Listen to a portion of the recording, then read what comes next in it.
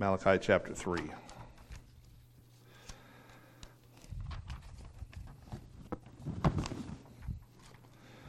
Let's read verses 1 through 6.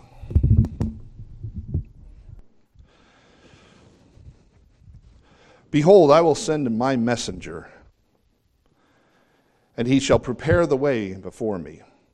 And the Lord, whom ye seek, shall suddenly come to his temple, even the messenger of the covenant, whom ye delight in. Behold, he shall come, saith the Lord of hosts. But who may abide the day of his coming? And who shall stand when he appeareth? For he is like a refiner's fire, like a fuller's soap.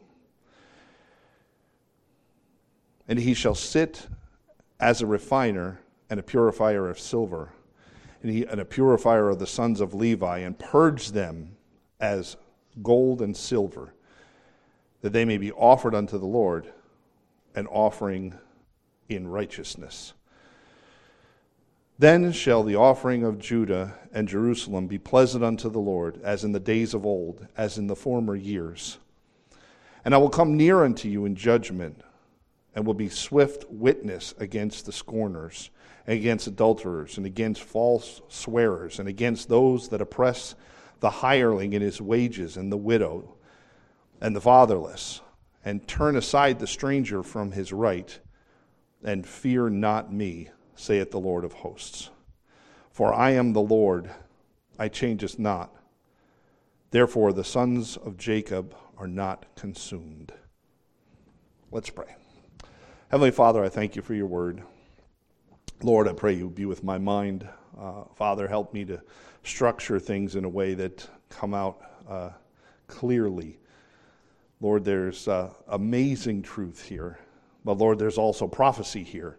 And sometimes when we get into looking into what you have laid out for us to understand about the future, Lord, it can be something that many take to the extreme. And Lord, try to pretend they know everything that's what's coming. Lord, we don't want to do that this morning. We want to look at your word clearly and get understanding. But Father, I just pray that you would help us to realize, God, you have always had a plan.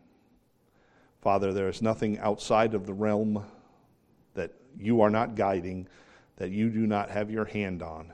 And Father, I thank you that you have always desired to reach out to mankind to make your message clear.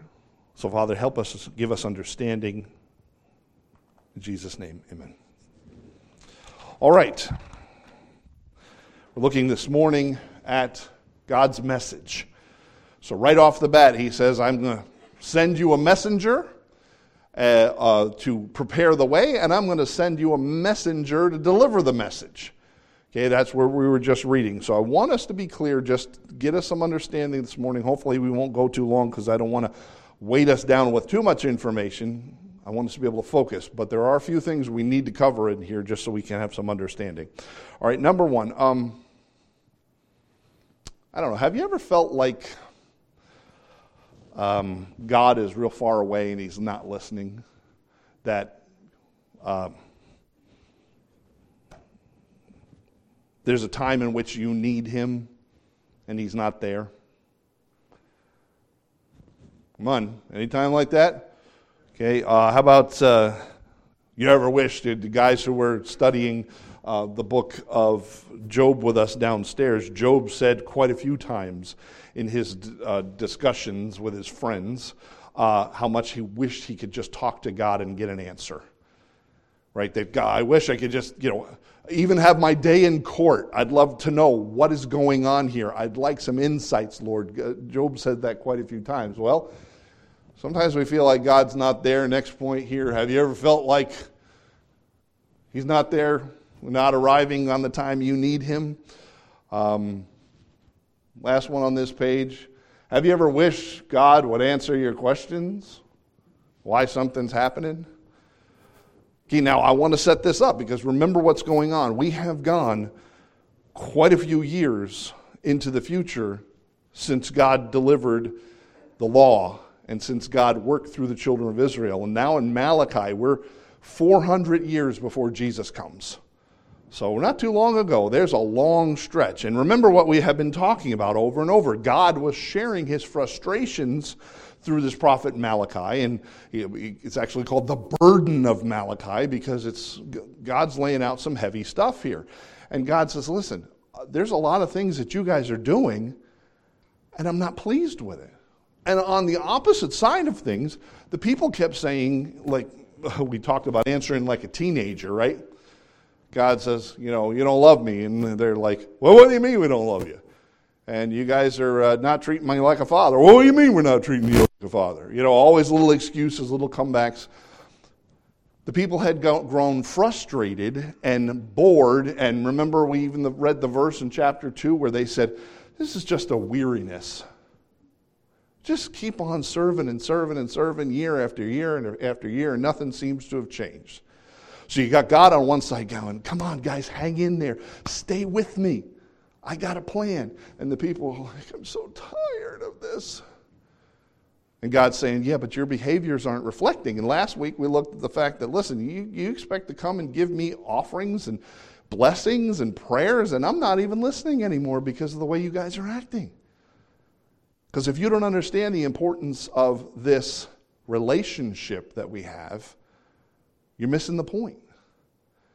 Now, come on, I'm going to remind us again about how God puts these pictures in our lives. How many of you watch young couples who are just first dating, and it's almost sick how sweet they are to each other? Come on, you're like, oh! Okay.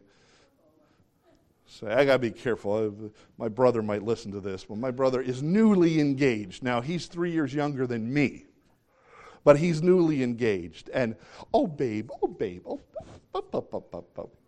okay. And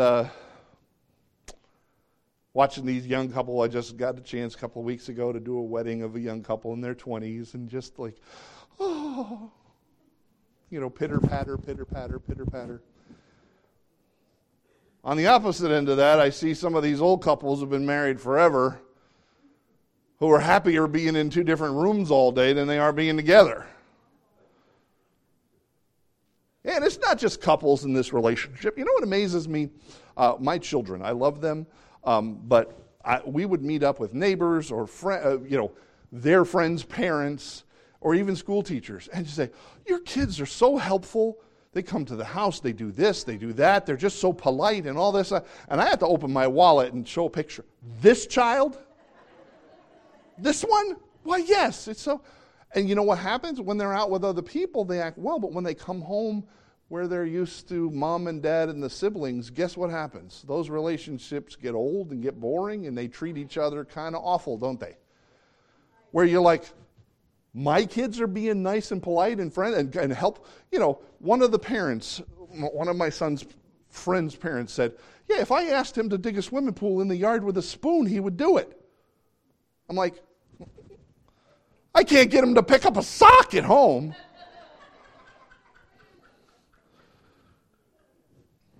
But what happens is we grow comfortable with our relationships.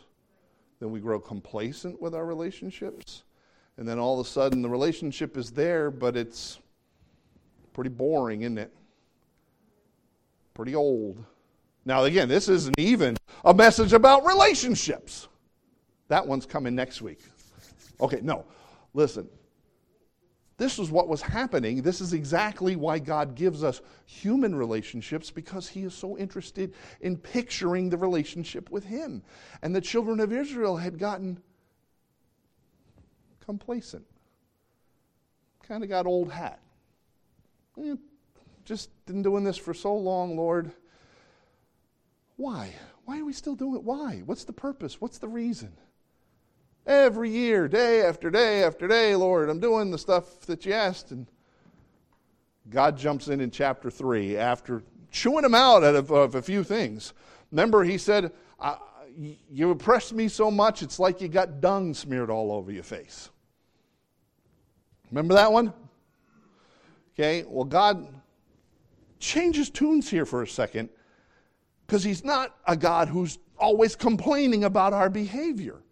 He wants us to live a certain way to reflect who he is as his children, just like the children of Israel here. But God brings it back around to the importance here.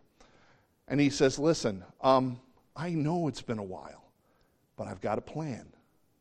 Now listen to this first verse again, because he centers it right back to where every one of us need to remember where we are. Behold, I will send my messenger. Woo-hoo! Now that may not make sense to you, but God, listen to what God, he's saying, listen, don't get bored. Don't grow weary in well-doing. I will send my messenger. Okay, he will prepare the way, and then the Lord, and if you take those parenthetical phrases out, it says, he shall come. God's saying, listen, guys, I know it's been a while. I understand you're walking this day after day, but I got a plan, and I'm going to send a messenger. Now, I want to go ahead and make sure I got my notes here. Don't want to jump ahead of myself. Go ahead, next slide. God has a plan, and he's always had a plan. He reaches out to mankind continuously. He has never hidden himself. And this is the one thing that we talk about in Romans where it says, there is none that seeketh after God. God has always been the one seeking. He has always brought his word, his message. He is trying his best to communicate with every single person on this planet what he is doing. God has never stepped back and said, you know what, let's play hide and seek and see if they can find me. God has always made his message clear. All right, he makes himself known, but in his way. Keep that in mind. He may not be there when you think he should be, but he's always right on time. I like that phrase. I got to remind myself that often. He may not get there when we think he should, but he is always right on time. He never goes, oops, I'm running late. He always does what he says he's going to do, exactly when he says he's going to do it, the way he wants to do it. Right? You with me? This is important. We understand this. All right, next slide. You remember this story of Lazarus? Go to John chapter 11. Now, we're not going to read this whole passage. I've broken it down to certain points. But there are so many times in the Bible that God has given us examples of this. You get Shadrach, Meshach, and Abednego, right, in the fiery furnace. And I mean, God over and over and over continues to move exactly when he said he wanted to move. John chapter 11, right? So the story here is, next part of the slide, God's timing, right? Lazarus is sick, very badly sick. Matter of fact, dying sick. All right, verse 4. And when Jesus heard that that the one you love is sick, this sickness is not unto death, but for the glory of God, that the Son of Man might be glorified thereby.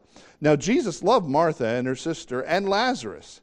And when he had heard, therefore, that he was sick, he abode 2 days still in the same place where he was.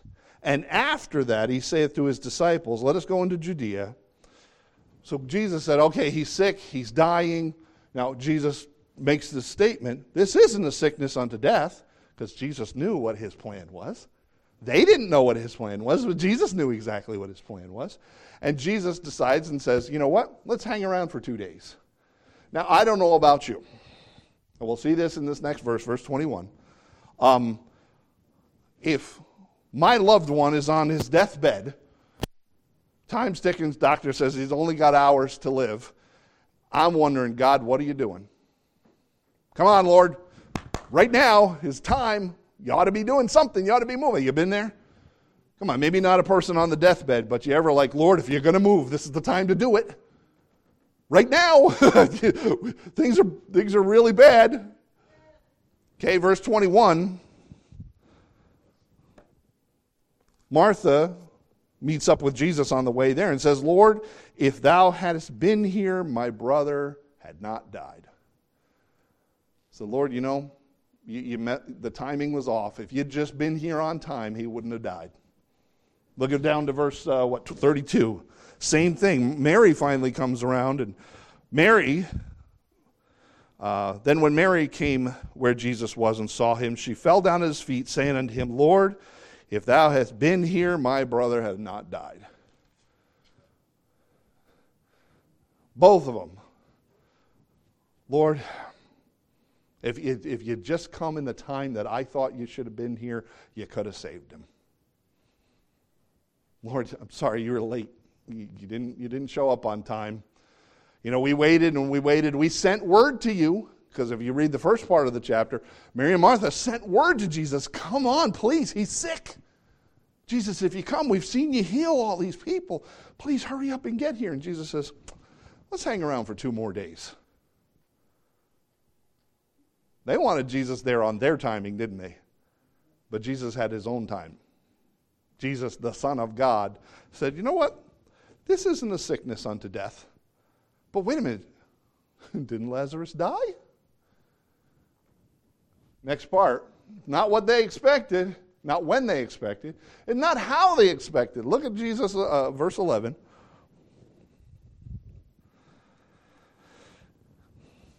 These things said he. And after that saith unto them, our friend Lazarus sleepeth, but I go that I may wake him out of his sleep. And the disciples, then said to the disciples, Lord, if he sleeps, he doeth well. So again, they misconstrued this, just like some false doctrine is misconstrued in the Scripture about that word sleeping even today. Okay, the Bible oftentimes, when it talks about sleep, talks about somebody who is dead. Okay, even the disciples, when Jesus said this, and they said, oh, well, if he's not feeling well, a great nap is good for you. Okay, the other day, I wasn't feeling well. I told my wife, I said, I'm going upstairs to take a nap. I said, I'm not feeling well. That was 6 o'clock at night. I woke up at 9:30 the next morning.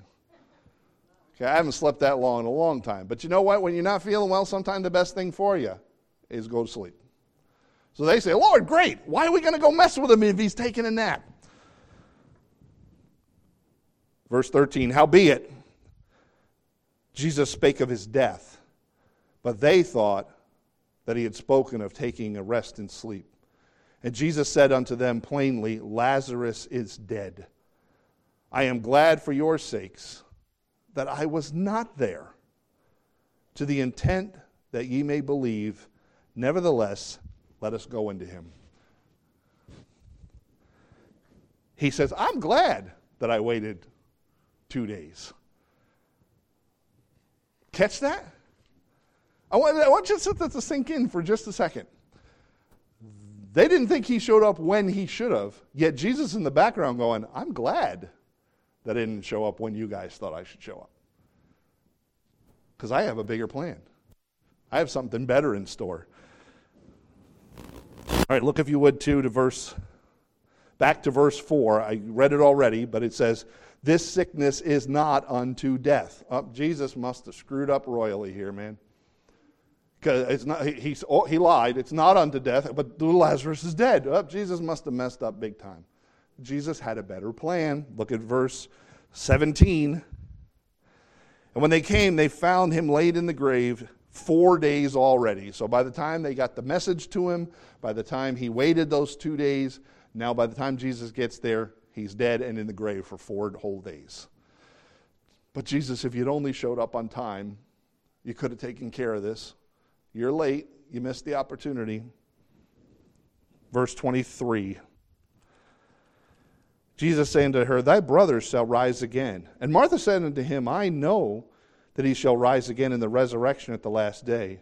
Jesus said unto her, I am the resurrection and the life. He that believeth on me, though he were dead, yet shall he live. It wasn't when they expected. It certainly wasn't how they expected.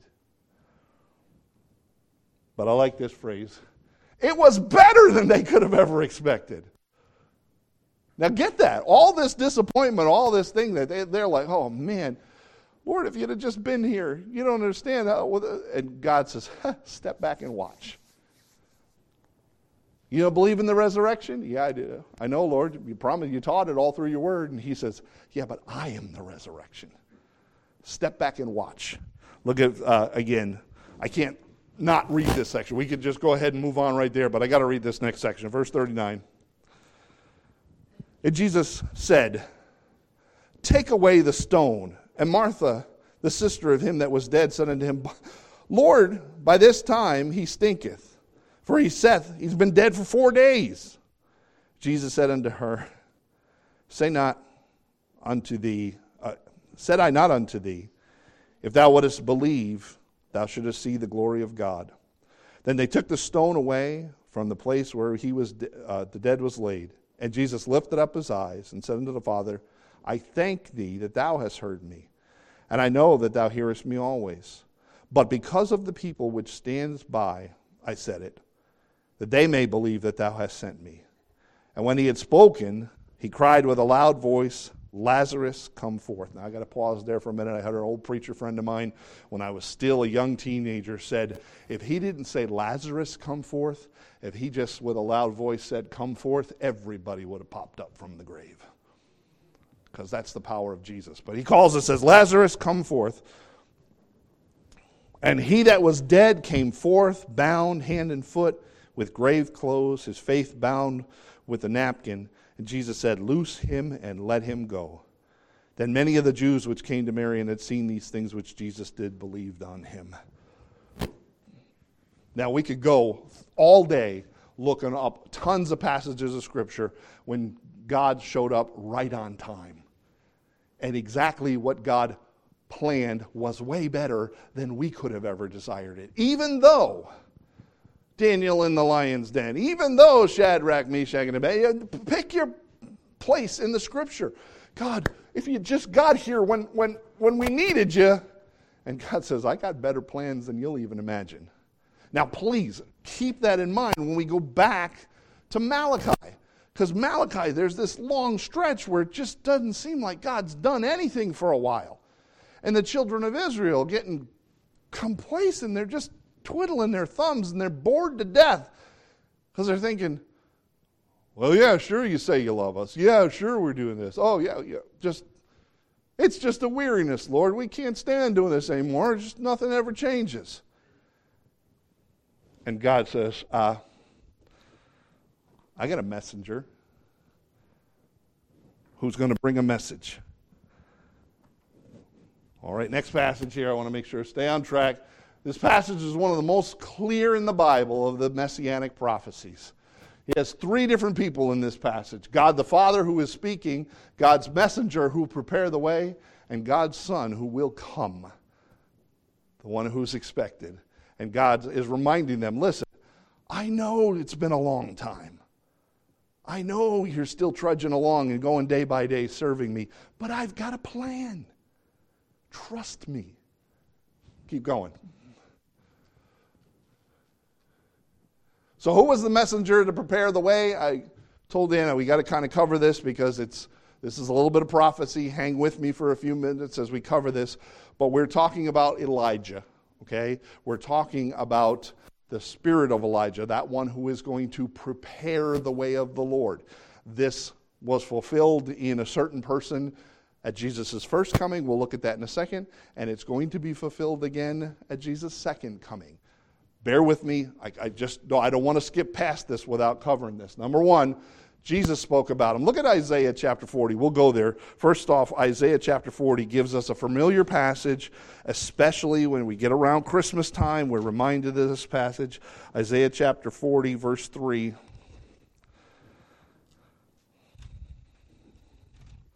Isaiah chapter 40, verse 3, but I want you to see this with me together. We'll just cover it very quickly, but the voice of him that crieth in the wilderness, prepare ye the way of the Lord, make straight the desert before him, or the desert and highway for our God. So this is the prophecy. There is going to be one who comes and says, prepare ye the way of the Lord. Why is it important that we looked at that? Good. I'm glad you asked. Go to Matthew. If you're in Malachi, it's not a long term. Matthew chapter 3.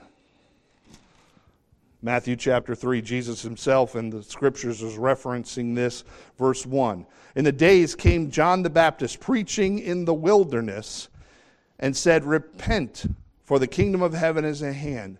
For this is he that was spoken by the prophet Isaiah, saying, the voice of one crying in the wilderness, prepare ye the way of the Lord, make his path straight.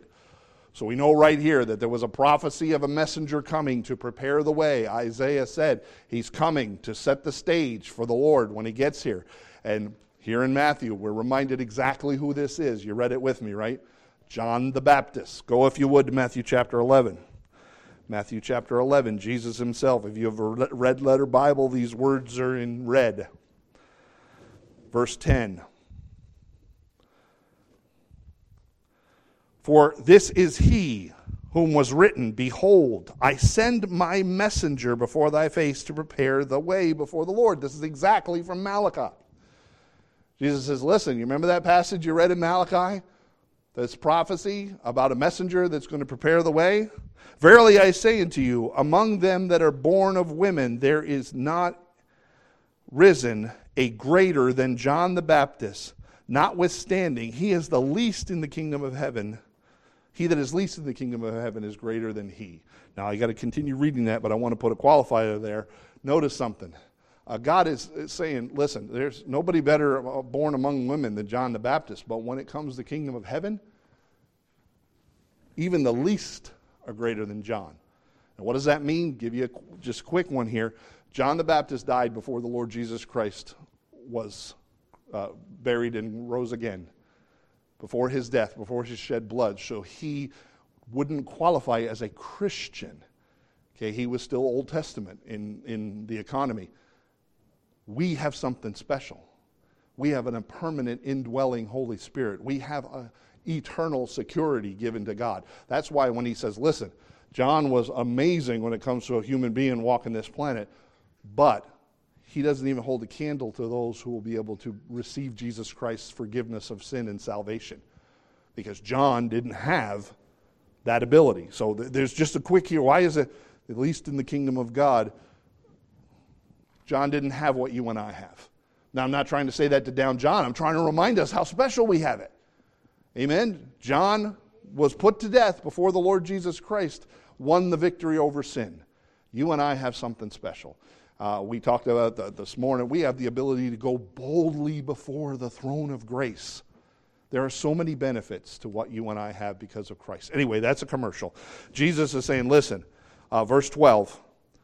From the days of John the Baptist until now, the kingdom of heaven suffereth violence, and the violent taketh by force. For all things, for all the prophets and the law prophesied until John.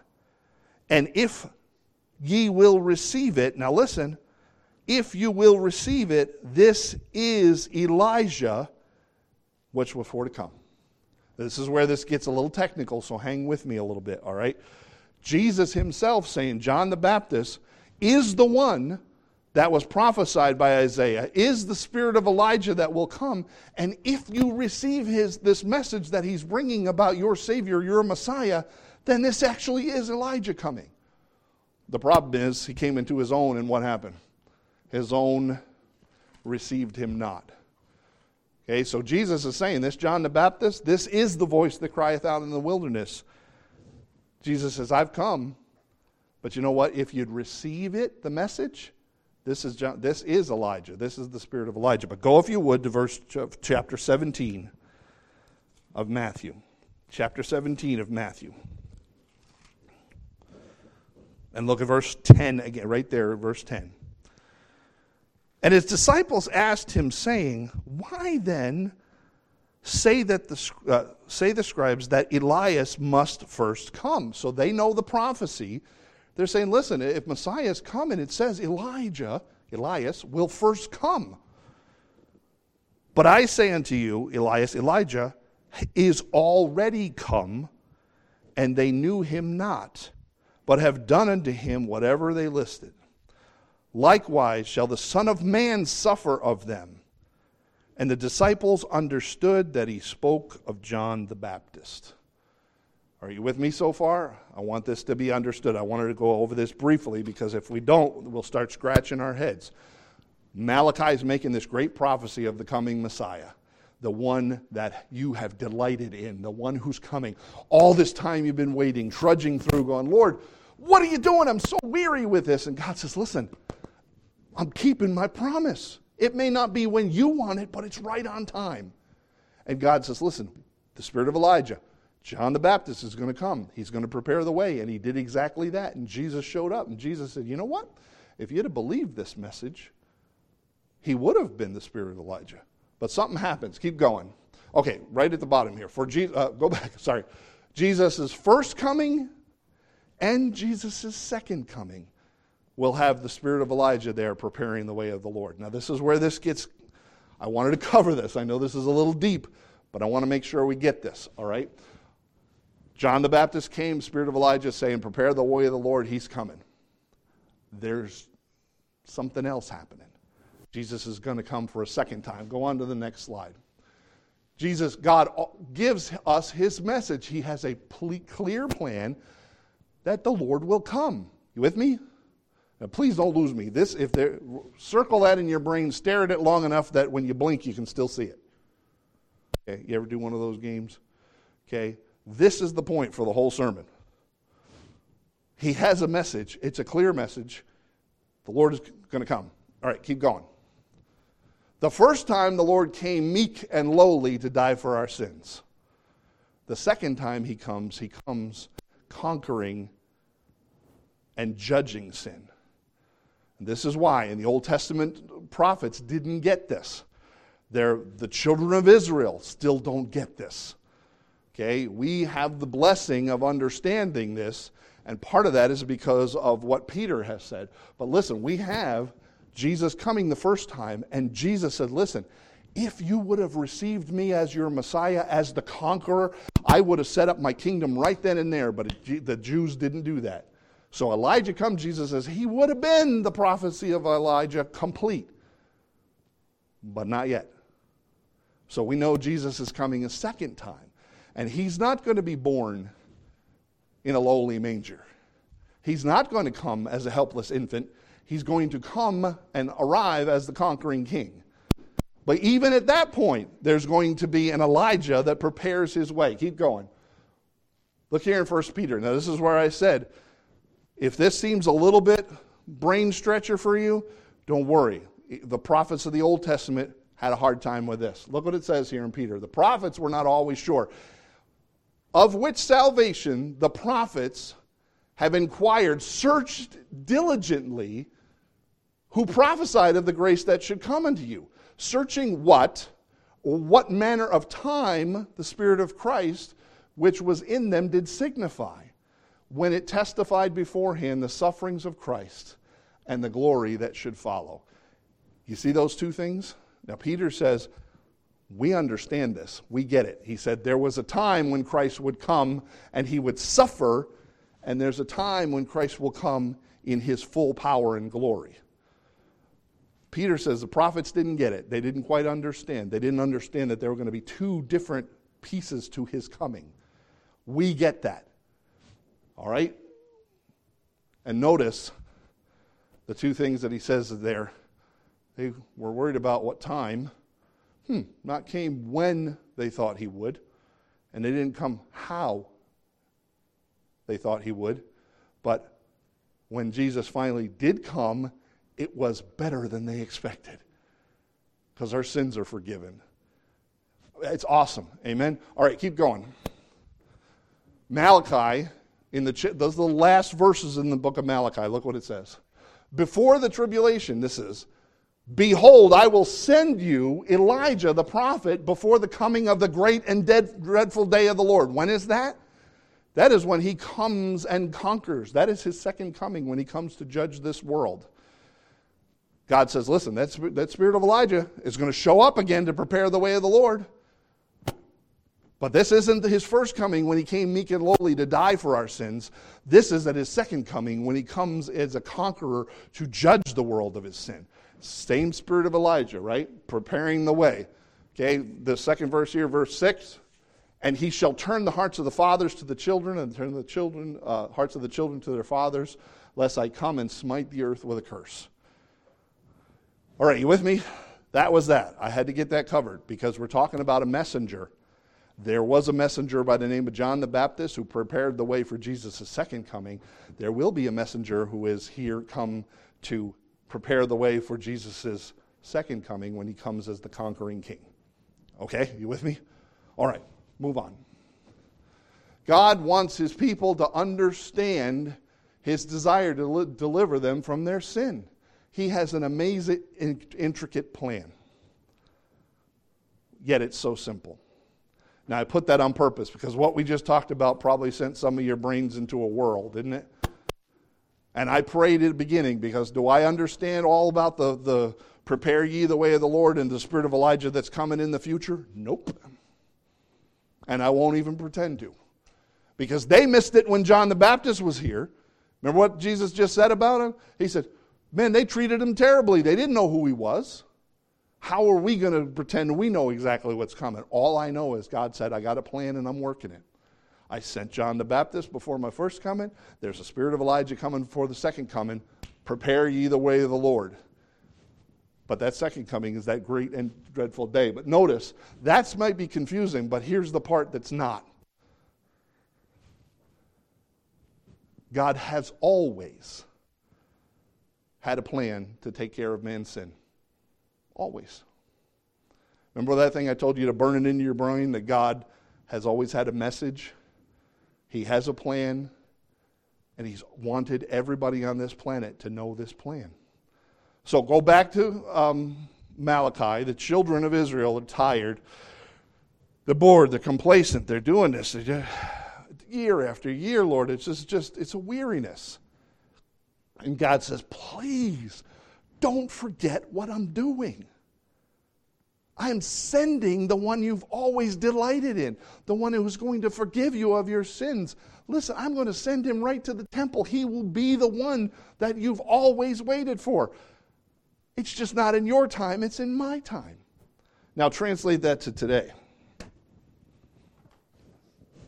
How many of us are ready to go? How many of us love, man, we just talked about God made us a place in heaven someday, and we get to rejoice because we're going there. Why, Lord, am I still here? Come on, Lord, are you going to move?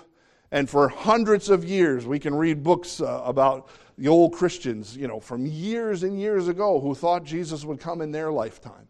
And we've heard that preached over and over for hundreds of years, that the Lord, I think he's coming back in my lifetime. And listen, I look at the signs around us now, and I think he's coming back in my lifetime. But guess what? He may not. But there's a message that everybody needs to hear. That message hasn't changed. That God has sent his Son to deal with our sin. He sent him as the sacrifice earlier. He is sending him as the conqueror, maybe soon. That's the point of everything that God says in these first 6 verses. He says, listen, I'm sending a messenger. He's going to prepare the way of the Lord. And then I'm sending a messenger, an angel, a deliverer of come on, Craig, of the covenant. That one you've delighted in. He's coming. Please don't forget. That is the theme. That is what they were missing. And if we're not careful, that's what we're missing. There is an important message. It hasn't changed one bit. God has always reached out to mankind and said, I can fix your sin problem. Come unto me. Right? Hang with me in that. All right, a little bit and we're done.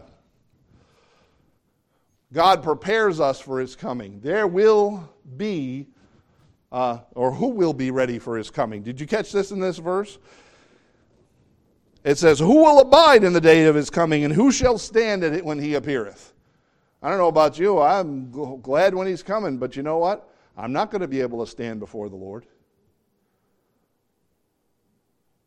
When he comes, I'm falling flat on my face where everybody else is going to be. Why? Because 2 things he said in these verses. Number 1, he comes as a refiner's fire and a fuller's soap. Why? For those who are believers, he's going to come refining. There's some stuff in your life, there's some stuff in my life that still isn't right. He's got to wash us up. Now, I don't know about you. One of these is a little bit more severe than the other. I've done some stuff with laundry soap before and scrubbed some things clean.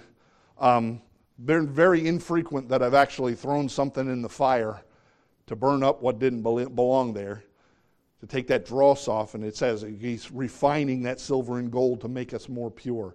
For those who are the believers, I heard it quoted this way. This is pretty neat.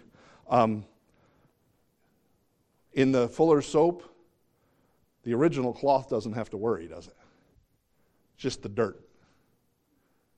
In the refiner's fire, the silver and the gold don't have to worry. It's just all the extra stuff that doesn't belong there. That's you and me, guys. He's coming again, second time. He says, listen, I'm coming as a refiner's fire, as a Fuller's soap. And as much as I dread that day because I know I'm not what I should be, at the same time, when I get graduated to the other side, all the impurities and everything that God has promised are gone. I get my brand new body and live in a perfect heaven forever. Whew. Isn't it be nice? You know, there's a lot of things I get tired of. I get tired of having glasses and a bad back and getting old and having a memory. What was I talking about? But you know what? To get rid of this sin nature, man, what a joy that's going to be. But he also says, I'm coming to unbelievers swift with my judgment for those who do not fear me. Did you catch that last little bit? We read it together, but it says, I will be a swift witness against the sorcerers and against the adulterers, against false swearers, against those who oppress the hireling in their wages, and widows and the fatherless, and turn aside strangers from his right, and fear not God. This is all about a message. God came to fix our sin. Hallelujah. He's coming again. And if you've allowed Jesus to deal with your sin, you can rejoice in that time he's coming. If not, he's coming to judge. And his judgment will be swift. Keep going. This is why the message of God is so important. No one needs to be judged for their sin. Because you know what? Jesus already paid the price. I live in that every day. I rejoice in that every day. I'm a sinner who screws up every single day of the year. I'm lucky if I can get through hours. But God's already taken my punishment. And if you would just ask Jesus to be your Savior, that's the message. The one that you delighted in has come. But you know what? He doesn't force anybody. There is a whole world full of people who need to hear this message and realize you got two choices. You can receive it gladly because God has always reached out with this message. He has always planned it. Even though there's none righteous and none that seeketh after God, God has laid it out clear that he's dealt with this issue. If you just take this message to heart. But sin must be judged. The verse that fits this, whom God has sent forth, Jesus, to be a propitiation through faith in his blood, to declare his righteousness for the remissions of sin that are past through the forbearance of God. Man, he is that satisfactory offering, that one who shed his blood to take care of the sins of mankind. That is the message. It hasn't changed.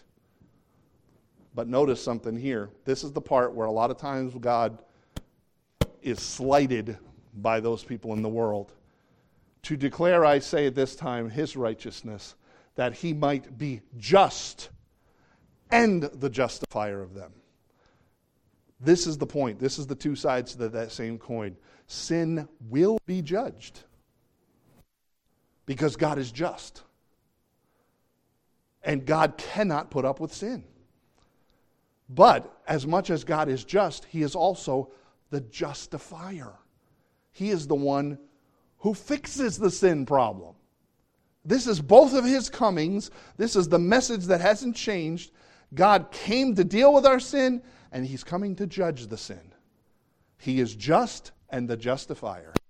He is Savior, but He is also the one who will deal with the penalty of sin in each and every one of our lives.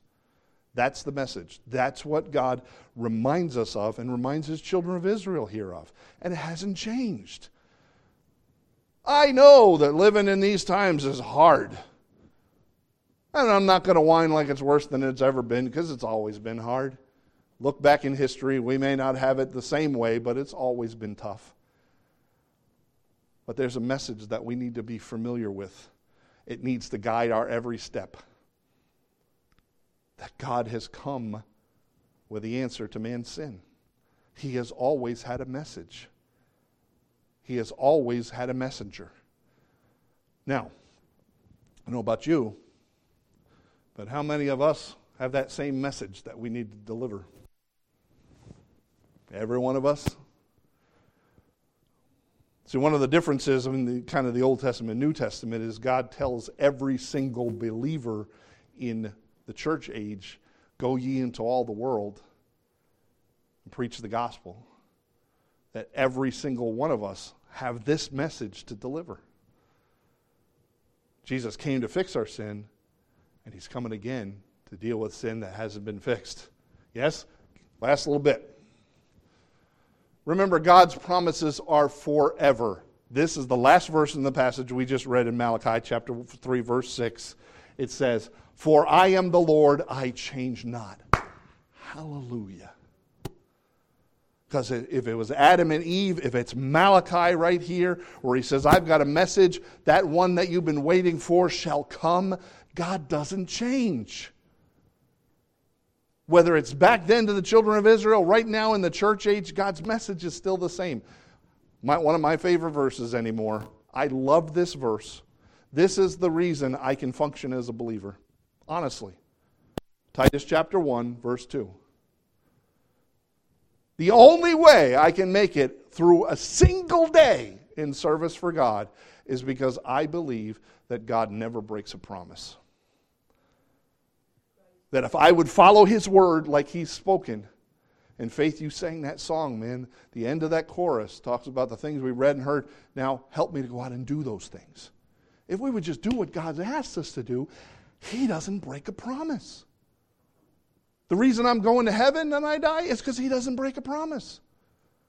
The reason I can have joy and have it because He doesn't break a promise. He never changes, and His message has never changed. So with all that, it's a load of information to remind us we have a message to deliver to this world.